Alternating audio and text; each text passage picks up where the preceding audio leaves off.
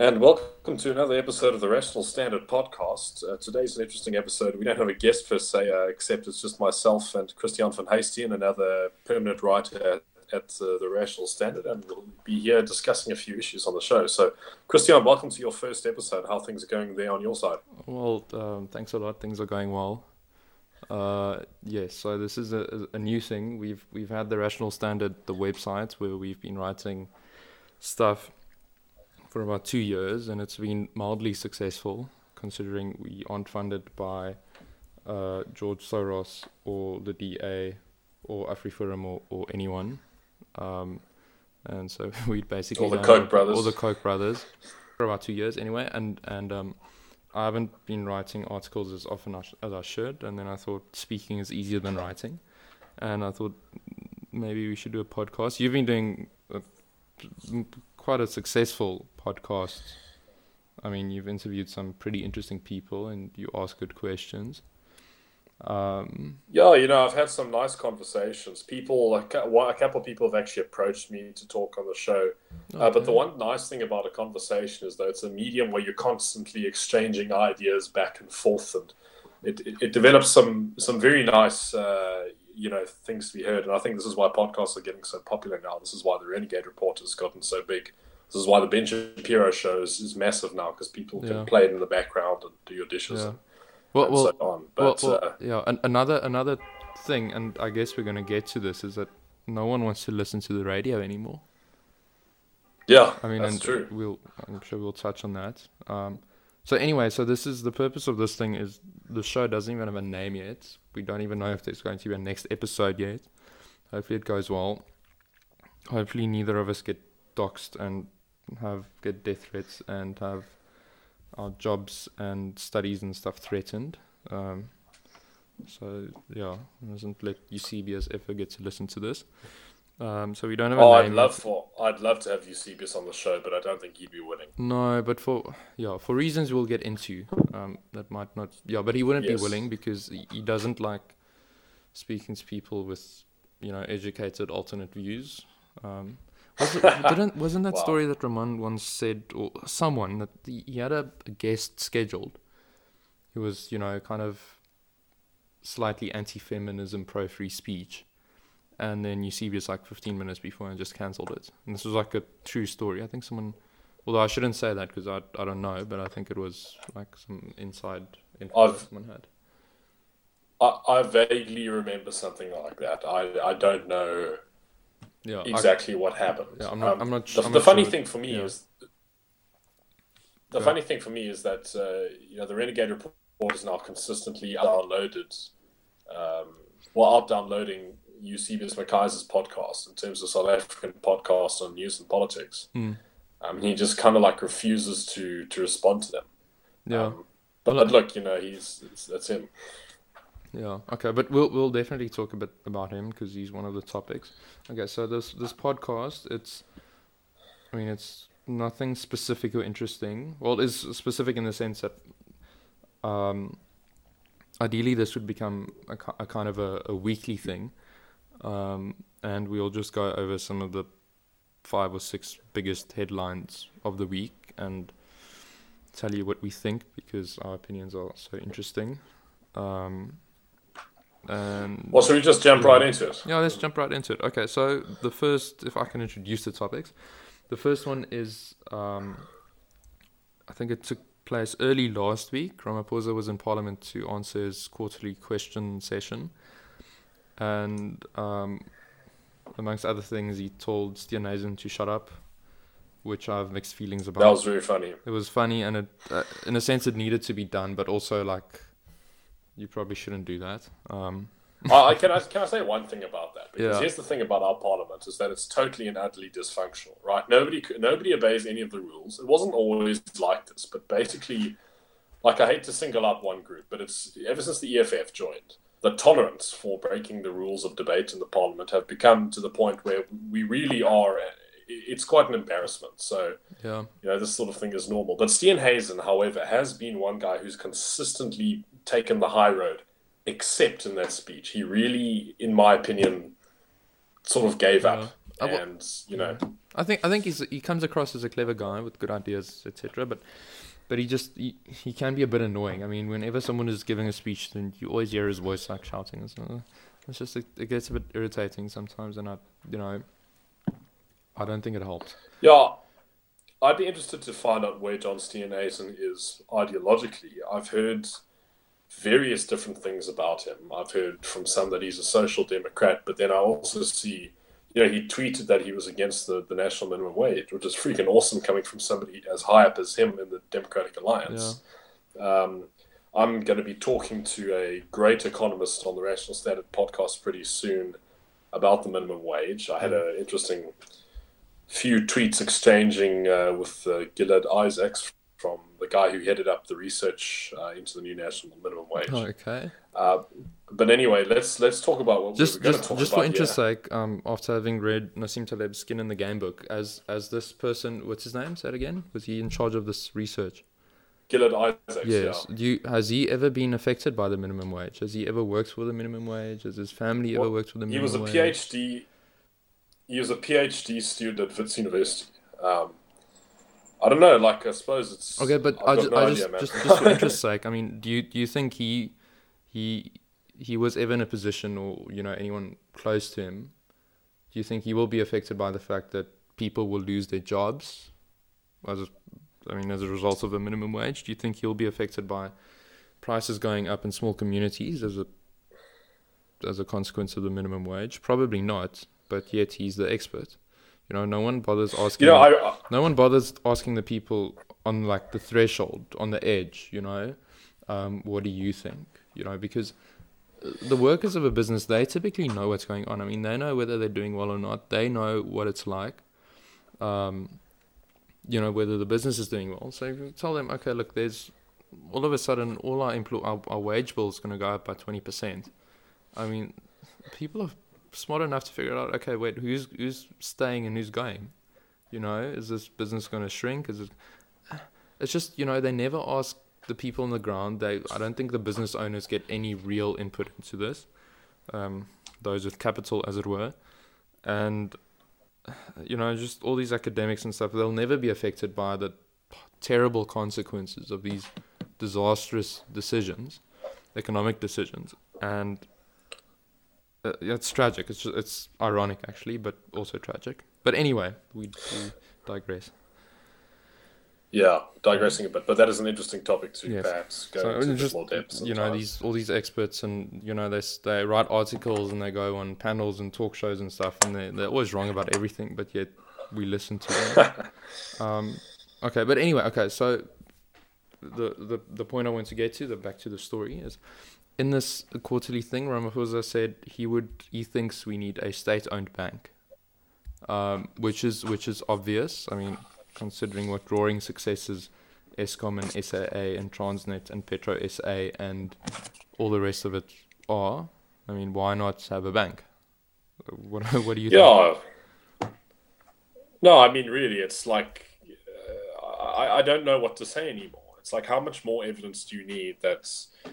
I think you and I, Christian, on an ideological ground, we would argue based on theory as to why state-owned companies are naturally inefficient. It's because they don't feel the market forces which the private sector feels, and you can go into the theory of this all. But just forgetting all that, let's just forget all the economics and the theory that explains why this is. I mean, is there a single... what is the evidence out there for the current companies which are owned by the South African government? South African Airways is just a disaster. It's an absolute disaster, the amount of money it's losing. I can't believe... They announced, what was it, a 7 billion rand loss? Last year, I remember a year ago we spoke and it was a 5 billion rand loss. It was unbelievable. Now it's at what point does a taxpayer or the government or someone, or the finance minister say, okay, wait, look here, this isn't working. No one wants to fly with SAA anyway.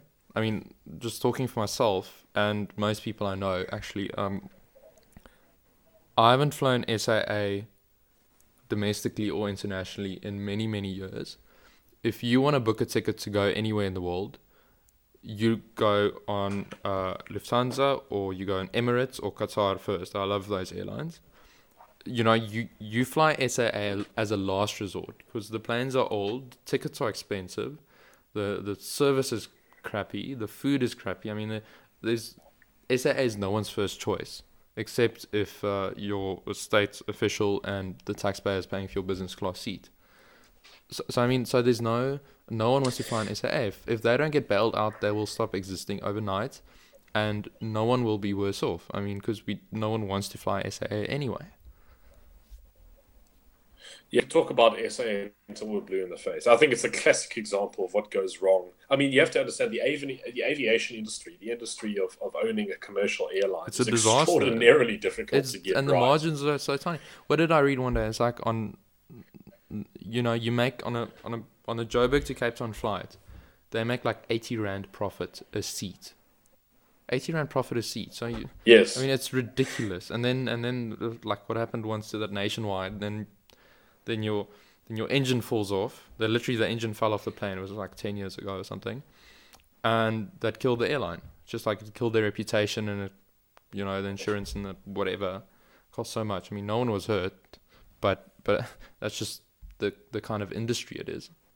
So, I mean, why the South African government thinks they can run an airline in such a competitive industry is beyond me. But alas, but as I think Frans Cronje and Leon Louw and everyone says, they can't give up SAA, because if they say they privatize it or they close it down, it would basically be an admission of failure. It's like, we failed, we screwed up, we can't run an airline. So they just want to keep it going. Yeah, perhaps that is the reason why they keep this zombie of a state-owned enterprise alive at all costs. I mean, SAA isn't the only one. I mean, you can think of any of the endeavors. The Medupi Power Station is one of my personal favorites. The overrun on that, I mean, you think about how many kilometers of road could have been built with I don't know if it was millions or billions of rand that went over. But anyway, we'll bring up these examples to talk about one point, and that's a state-owned bank. Now, hypothetically speaking, something like that would presumably be, whenever there's a state-owned enterprise, often the thought is, well, we need one company that can provide the service, and it's not at the profit motive, so it will feed and provide for the people, TM. Yes, well, Ramaphosa said, we need a bank for our people. I don't know whether I'm included in our people. I'd like to think I am. But I also would like to know that. But I suspect I'm not our people. Yeah. Oh, by the way, the post office wanted to start a bank, and last time I checked, the post office is owned by the government. I mean, so are they going to have a post office bank and a government commercial bank? I mean, I thought the post office is also starting bank. I don't know how well that's going. So I find this. I mean, I bet post office is like kind of obsolete right now. Yeah, well, and now they want to start a bank. It's like, yeah, Yeah. Well, I mean, this has been in the pipeline. I don't know whether it's going to happen. But I want to know whether Ramaphosa, did he just say this for like fun or some political reason, or do you think he has like a committee or task force or something working on setting this thing up? Like, I don't know.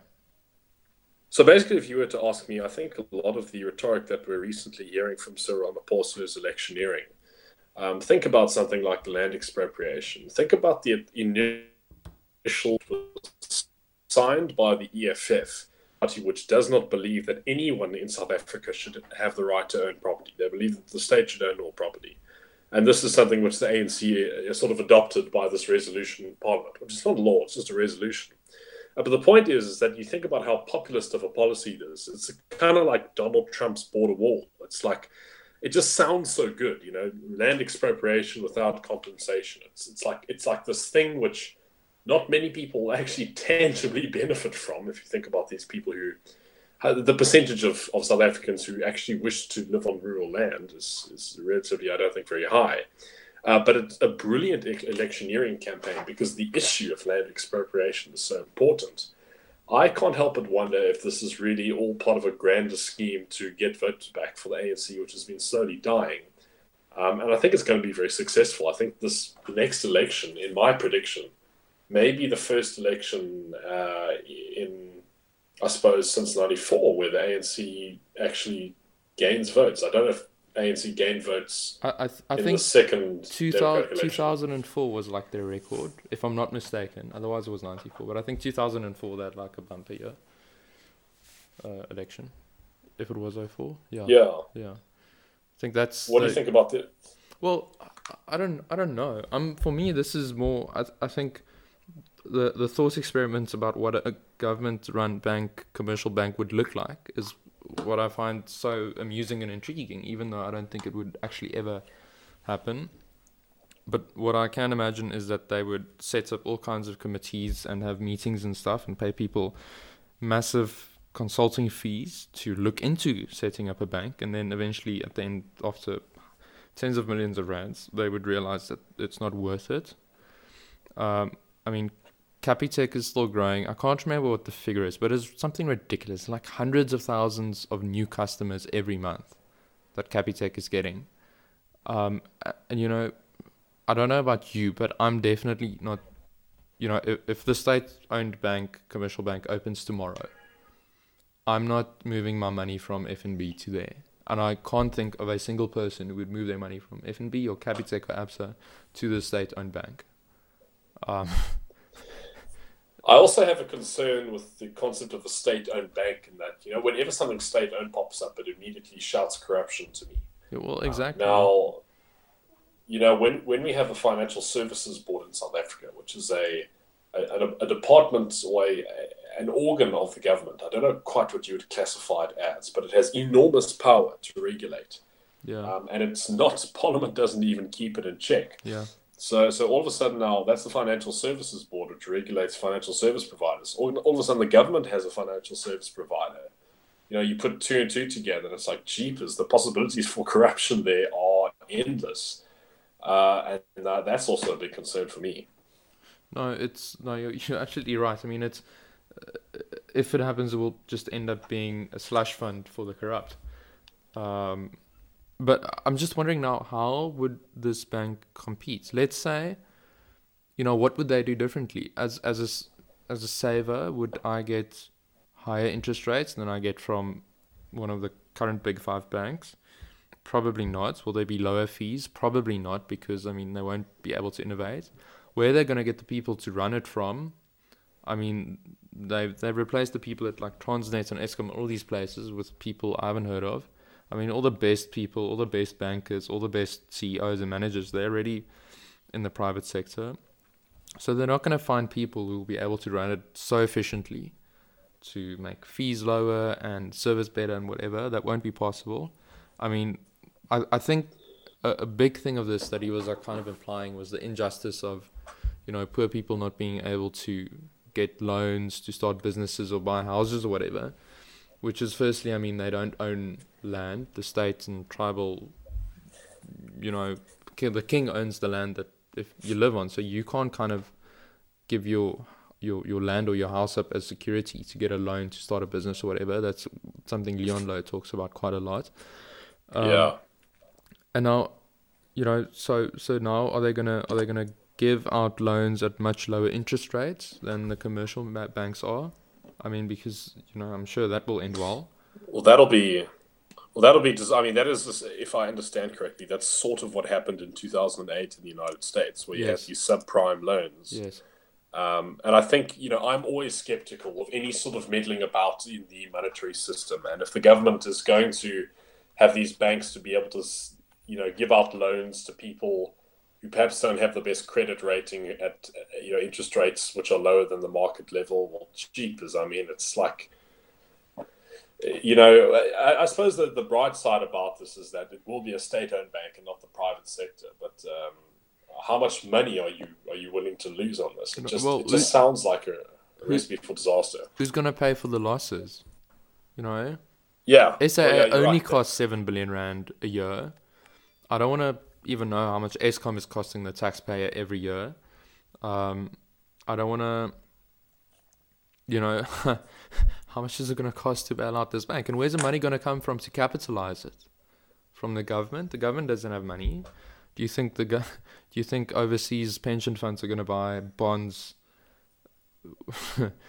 for South African state-owned commercial bank. This is so ridiculous on so many levels. And as you say, this is what happened in America in '08. Interest rates were too low, and they gave out loans too easily to every Tom, Dick, and Harry who thought, okay, I'm going to buy a house and flip it.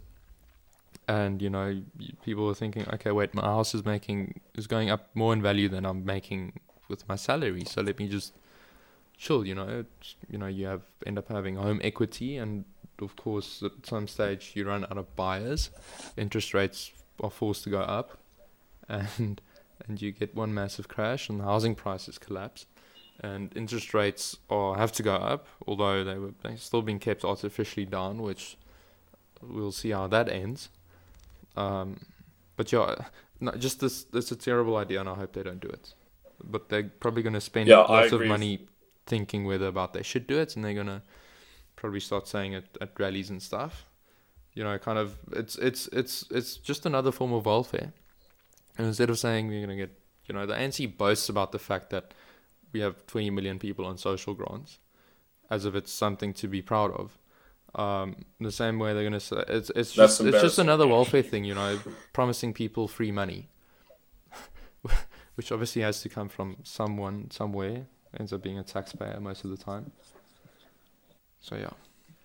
Well. Anyway, I think on this issue of a state-owned bank, we've sort of ran through the mills of why we'd be against it. Hopefully, we've buried it. We've got a few other. Yeah. Yeah. Well, look, we'll see what happens in due course. But I'm going to end off by saying that I suspect it may not happen. I suspect this may all be part of an electioneering campaign. Well, especially because this is kind of EFF territory, and you can see the ANC actively going to try replace the EFF's policies in many ways. No, this won't happen. Even if they wanted it to happen, there's no money to make it happen. so I don't think it would happen. In fact, on that topic, Davy Ruitt gave a very excellent talk at the Free Market Foundation. I think it was only just a few weeks ago, or maybe it was about a month ago. I can't remember. And in it, he basically explained the budget and how things were looking in South Africa. And the broad overview that he gave was that South Africa is in a situation where we are extremely highly taxed, and we are looking for ways to try raise more tax revenue at the moment because we just keep spending too much. So that's a very interesting talk. Check out Davy Ruitt's talk at the Free Market Foundation. Anyway, Christian, we have a few more topics. Yes, we talk about AfriForum.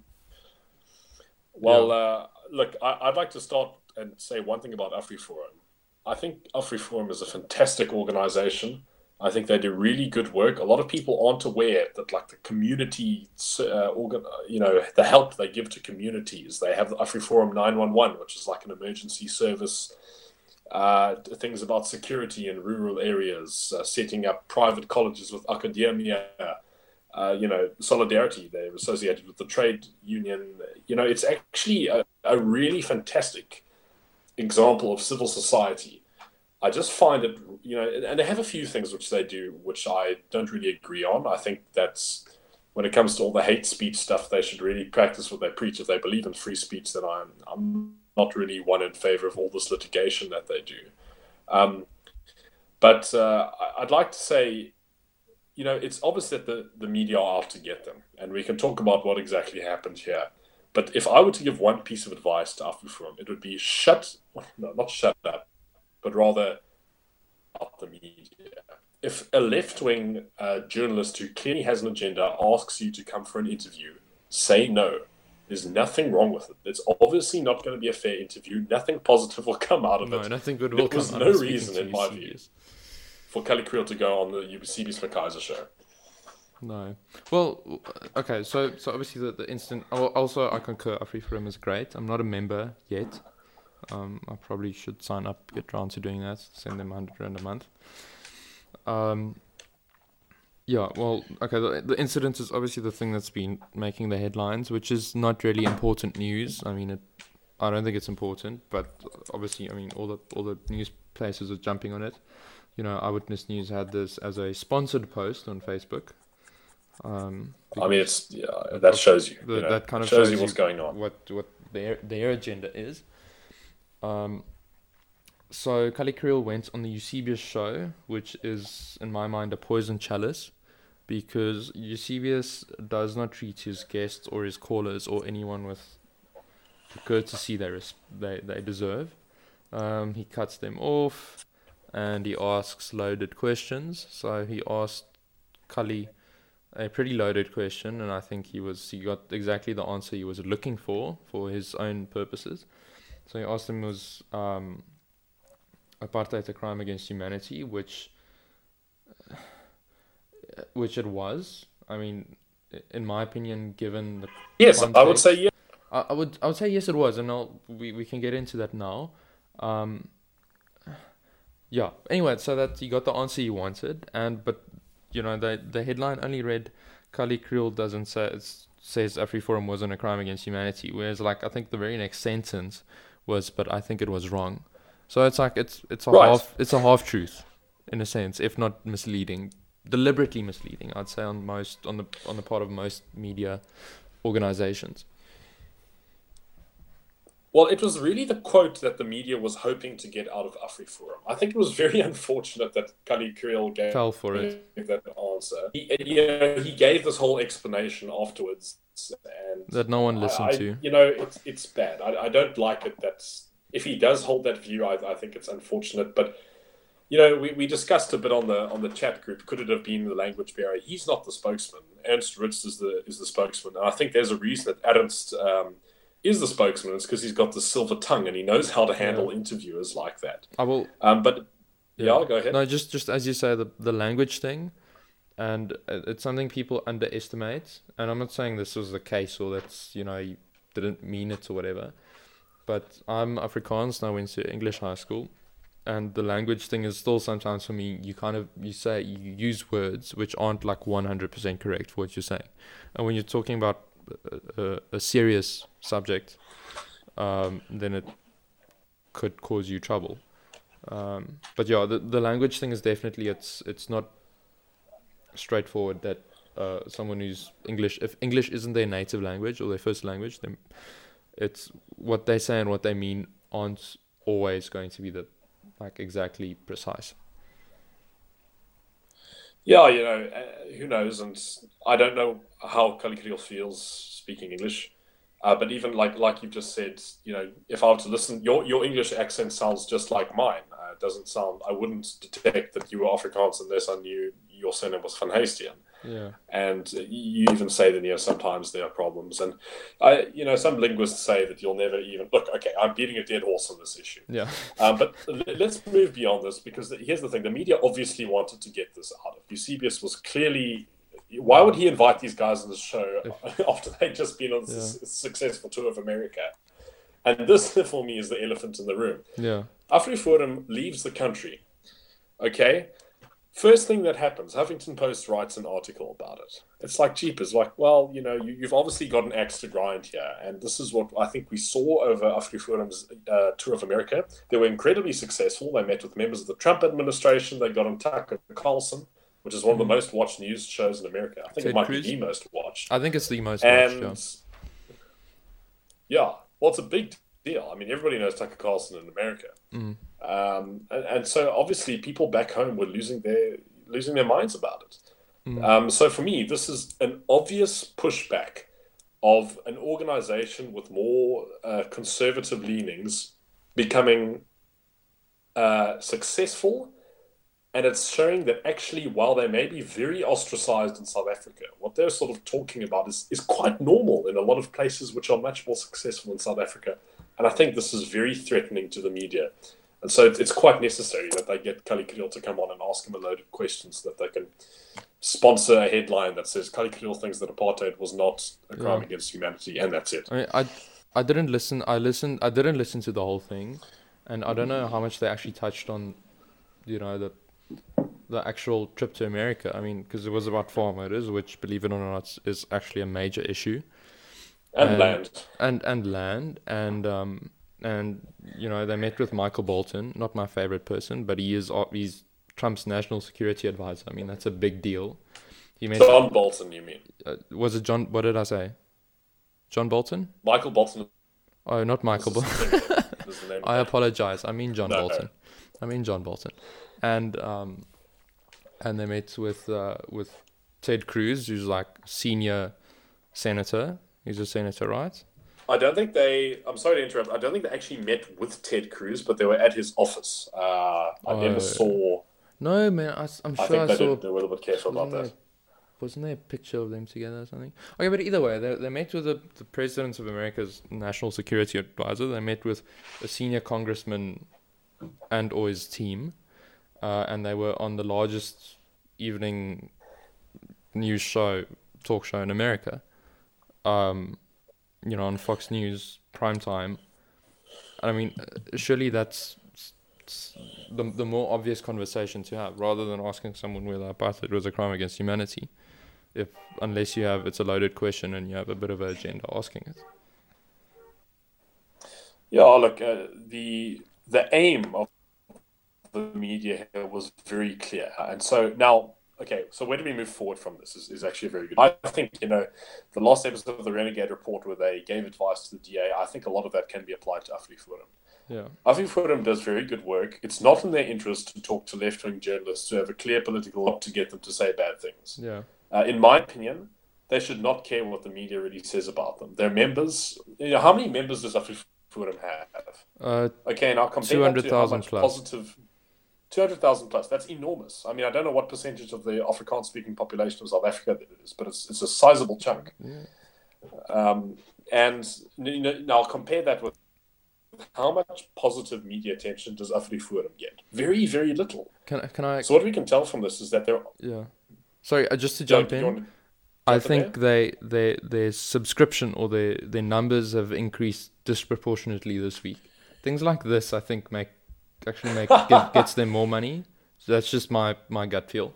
But anyway, carry on. Sorry. No, so what I was saying is that if you think about the amount of positive media attention AfriForum gets, is extraordinarily little. Yeah. And yet the amount that they've grown since their founding up until now and how successful they've been, what it shows is that the media obviously doesn't like them very much. They're very concerned that AfriForum is going to be successful, and that scares them a lot. But I think it's to their benefit to just sort of keep to themselves and not really care. They must really not give a crap what the Huffington Post writes, even if they do write 10 articles in a row. Adam Stritz is very keen on responding to people. He's quite a warrior on Twitter. Sometimes there's some very good remarks that he makes. But if I had to give one piece of advice to him, I would say, AfriForum must just really not take crap anymore from the media. They must keep to themselves unless they know that any sort of interview that they're going to get is going to be going to give them a fair shot and a fair hearing. Yeah. And that's, I think, the only way to avoid incidents like this Karikiril Eusebius show again. Because no doubt, I can say to you right now, Christian, do you think the Holocaust was the worst event in history? And you can say no, and it makes you sound like a horrible anti-Semite. Exactly. But the question is just not that simple. Yeah. Is the Holocaust the worst thing ever? Possibly one of the worst things ever. Absolutely. One of the most horrible things in history. Yes, definitely.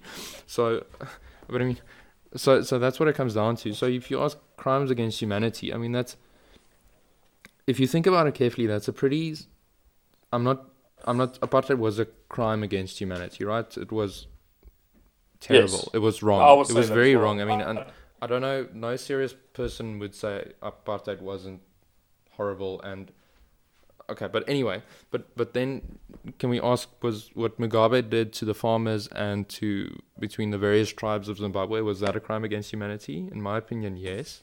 Is it being labeled as that? I don't know. What's that guy, the Sudanese guy who Zuma's buddies with? Bashar someone? I've forgotten the name. That guy, Assad is in Syria. Yes, it's a Bashar something, I think, right? But that guy, he was illegally in the country and we didn't arrest him as we legally should have. We had Hamas. Yeah, we had Hamas. Do those people, do they not commit crimes against humanity? Are they known for their crimes against humanity, or do we just say no, they just abuse human rights every now and then?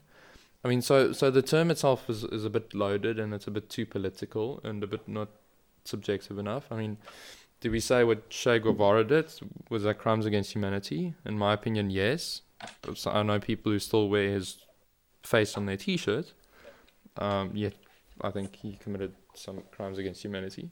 So I think it's not obvious what you mean by crimes against humanity, and Eusebius fell into that. Kali Kriel fell into that trap, and Eusebius got what he wanted. I mean, Gaddafi, does he commit crimes against humanity? Probably yes. Did Obama commit a crime against humanity by overthrowing him and leaving Libya in chaos?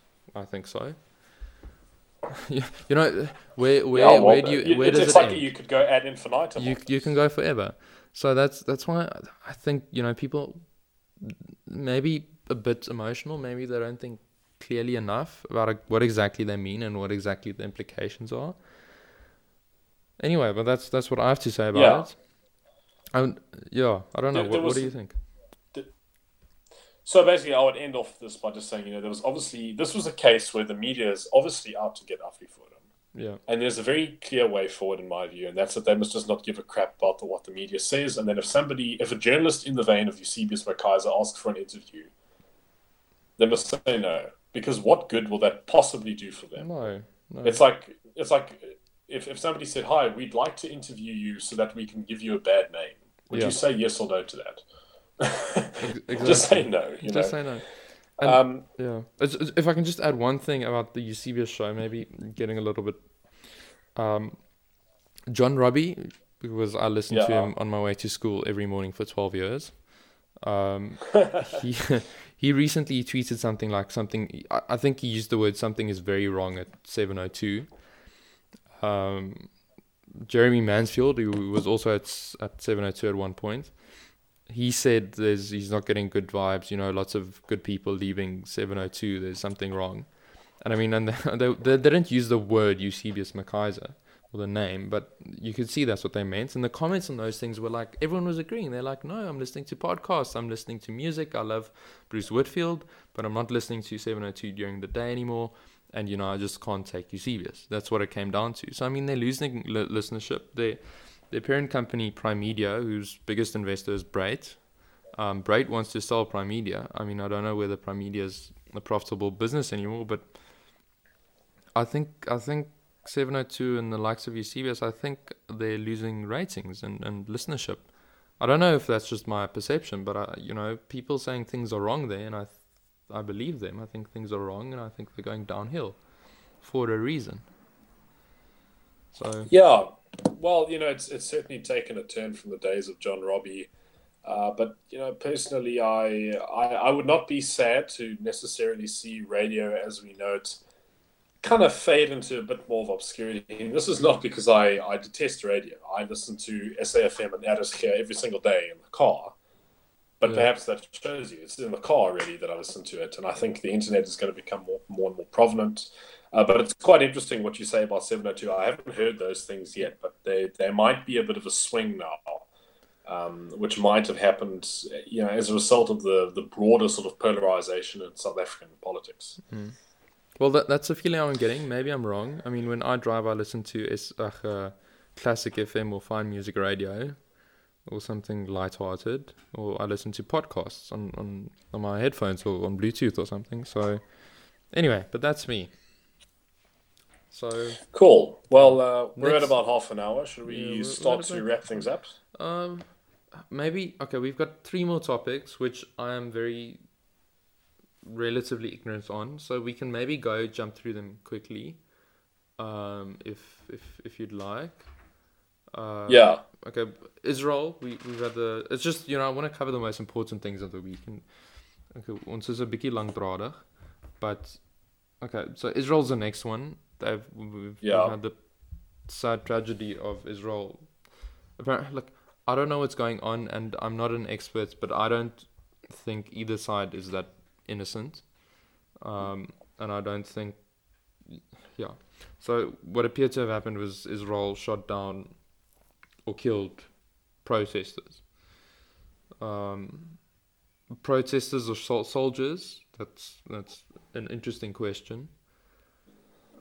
I don't know. What are your thoughts? So my main gripe with this at the moment, first of all, my main problem with the whole Israel-Palestine conflict is that it's very difficult to get not an unbiased view, but a reasonable view. It's very typical to see like someone who's completely and avidly pro-Israel, just says the most ridiculous and outlandish things about the Palestinians, and then the exact opposite on the other side, like saying the Zion Nazis and using the three brackets and stuff like that, and on to imply Jews and very hectic anti-Semitism. So I find it very difficult to get a decent view of this. However, what are you going to say? No, I was just going to agree with you. I mean, there's extremes on both sides, but there's no one like in the middle. Either you are anti-Israel and anti-Jewish, whatever, and you're anti-Semite and you don't understand the crimes of Hamas and whatever, or you are a complete social justice warrior and Israel is evil and they stole the land from the Palestinians and like there's no kind of looking at the facts. There's either you're with us or against us on both sides. That's the intention. The feeling I get. It is broadly like that. I think the one exception to that is there may be a few high-up American politicians, like, say, Bernie Sanders. I do not think for a second that Bernie Sanders is on the pro-Israel side of things. But because he's in America, you can't take that political view. It's just too much of an extreme political view to be against Israel if you're a US politician, even on the left. Yeah. Anyway, what I was going to say was that the main problem I've had with the recent covering of events is that people have described these people as protesters. Now, Hamas has identified the vast majority of the people killed by Israeli forces at the border there as being Hamas operatives. And I think it's what we know now from the way that Hamas operates is that they really enjoy being on the camera, and they know that outlets like CNN and the New York Times are going to give them a sympathetic view when they just see, Israelis murdered Palestinians. They don't think of it as, a terrorist group which is trying to go into Israel to murder Jews with weapons and Molotov cocktails, burning kites with the swastika on it. Are these really peaceful protesters? I mean, I just find it so bizarre. And the trail of this by the media, I think, has been really horrendous. I think I probably would agree with Ben Shapiro. I think he's been going a little bit extreme if anybody listens to the Ben Shapiro show. But he's saying things like the New York Times and so on have been doing the PR work for a terrorist organization. Yeah, and I think he's kind of right there. Yeah, I can, but also Ben Shapiro is for me too one-sided, and we can touch on this when we get to the next topic, which is the Iran deal, which I also know nothing about. Sure. Yeah. Well, I mean, the Iran deal, I'm equally a little bit ignorant, but this is a very contentious issue in American politics. I think one thing to recognize about Iran is that it's basically a terrorist government. Basically, they fund Hamas, they fund all the worst actors in the Middle East, and we are in now a bizarre situation where the Middle East region, I'm just including Iran when I say the Middle East here, has been polarized with people like Israel, Egypt, Saudi Arabia, and the United States on the one side, and then Iran on the other, and they're becoming more of a regional power. The main objections to this Iran deal that I've heard from Republicans is that, first of all, a lot of it's based on sort of trust, and that we can't really be guaranteed that Iran is stopping its nuclear proliferation. And the other one is that as part of the deal, the United States is giving them billions and billions of dollars. And, when they are funding terrorist organizations, you don't want to be giving that sort of money to a government that's doing that. Yeah. But I'm also a little bit ignorant because this is something which is just completely off the map of what's relevant here in South Africa. Yeah. However, we will see what will come. I don't think it's a train smash that Trump has done this, but I think let's give it, say, a year and see what developments come out of that. What I think about the whole Iran thing is that I don't think, apparently part of the deal was that because of Iran was cut out of the global payment system known as SWIFT, as a result of the sanctions, the US actually gave them hundreds of millions of dollars worth of physical gold and physical US dollar notes, which obviously is very easy to use to acquire nuclear material from states like North Korea or fund terrorists, etc., or buy oil drilling equipment. So, I mean, it probably wasn't a good deal. It was, Trump, I think it was at his discretion to recertify the deal every year, which he now obviously didn't choose to do. So I think this whole getting out of the Iran deal wasn't technically illegal. This is what I'm hearing. So I don't know whether it was good or not, or whether the world is a safer place, but that seems to be what's happened. So, yeah, you are right there. I mean, this was a deal which was done by executive authority. It should have gone through Congress, but it was too unpopular. So you are correct on that last point.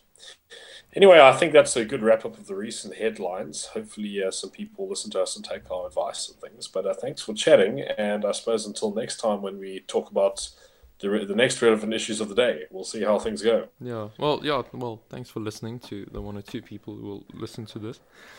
We wanted to do North Korea, but alas, there's no time. It's an important one and a fun one to talk about, so maybe we can leave that for next time. Plus, I'm sure lots of stupid stuff's bound to happen within the next week. So, yeah, hopefully we'll have another one next week. So, yeah, cool. Thanks for listening, guys. Cheers. Cheers.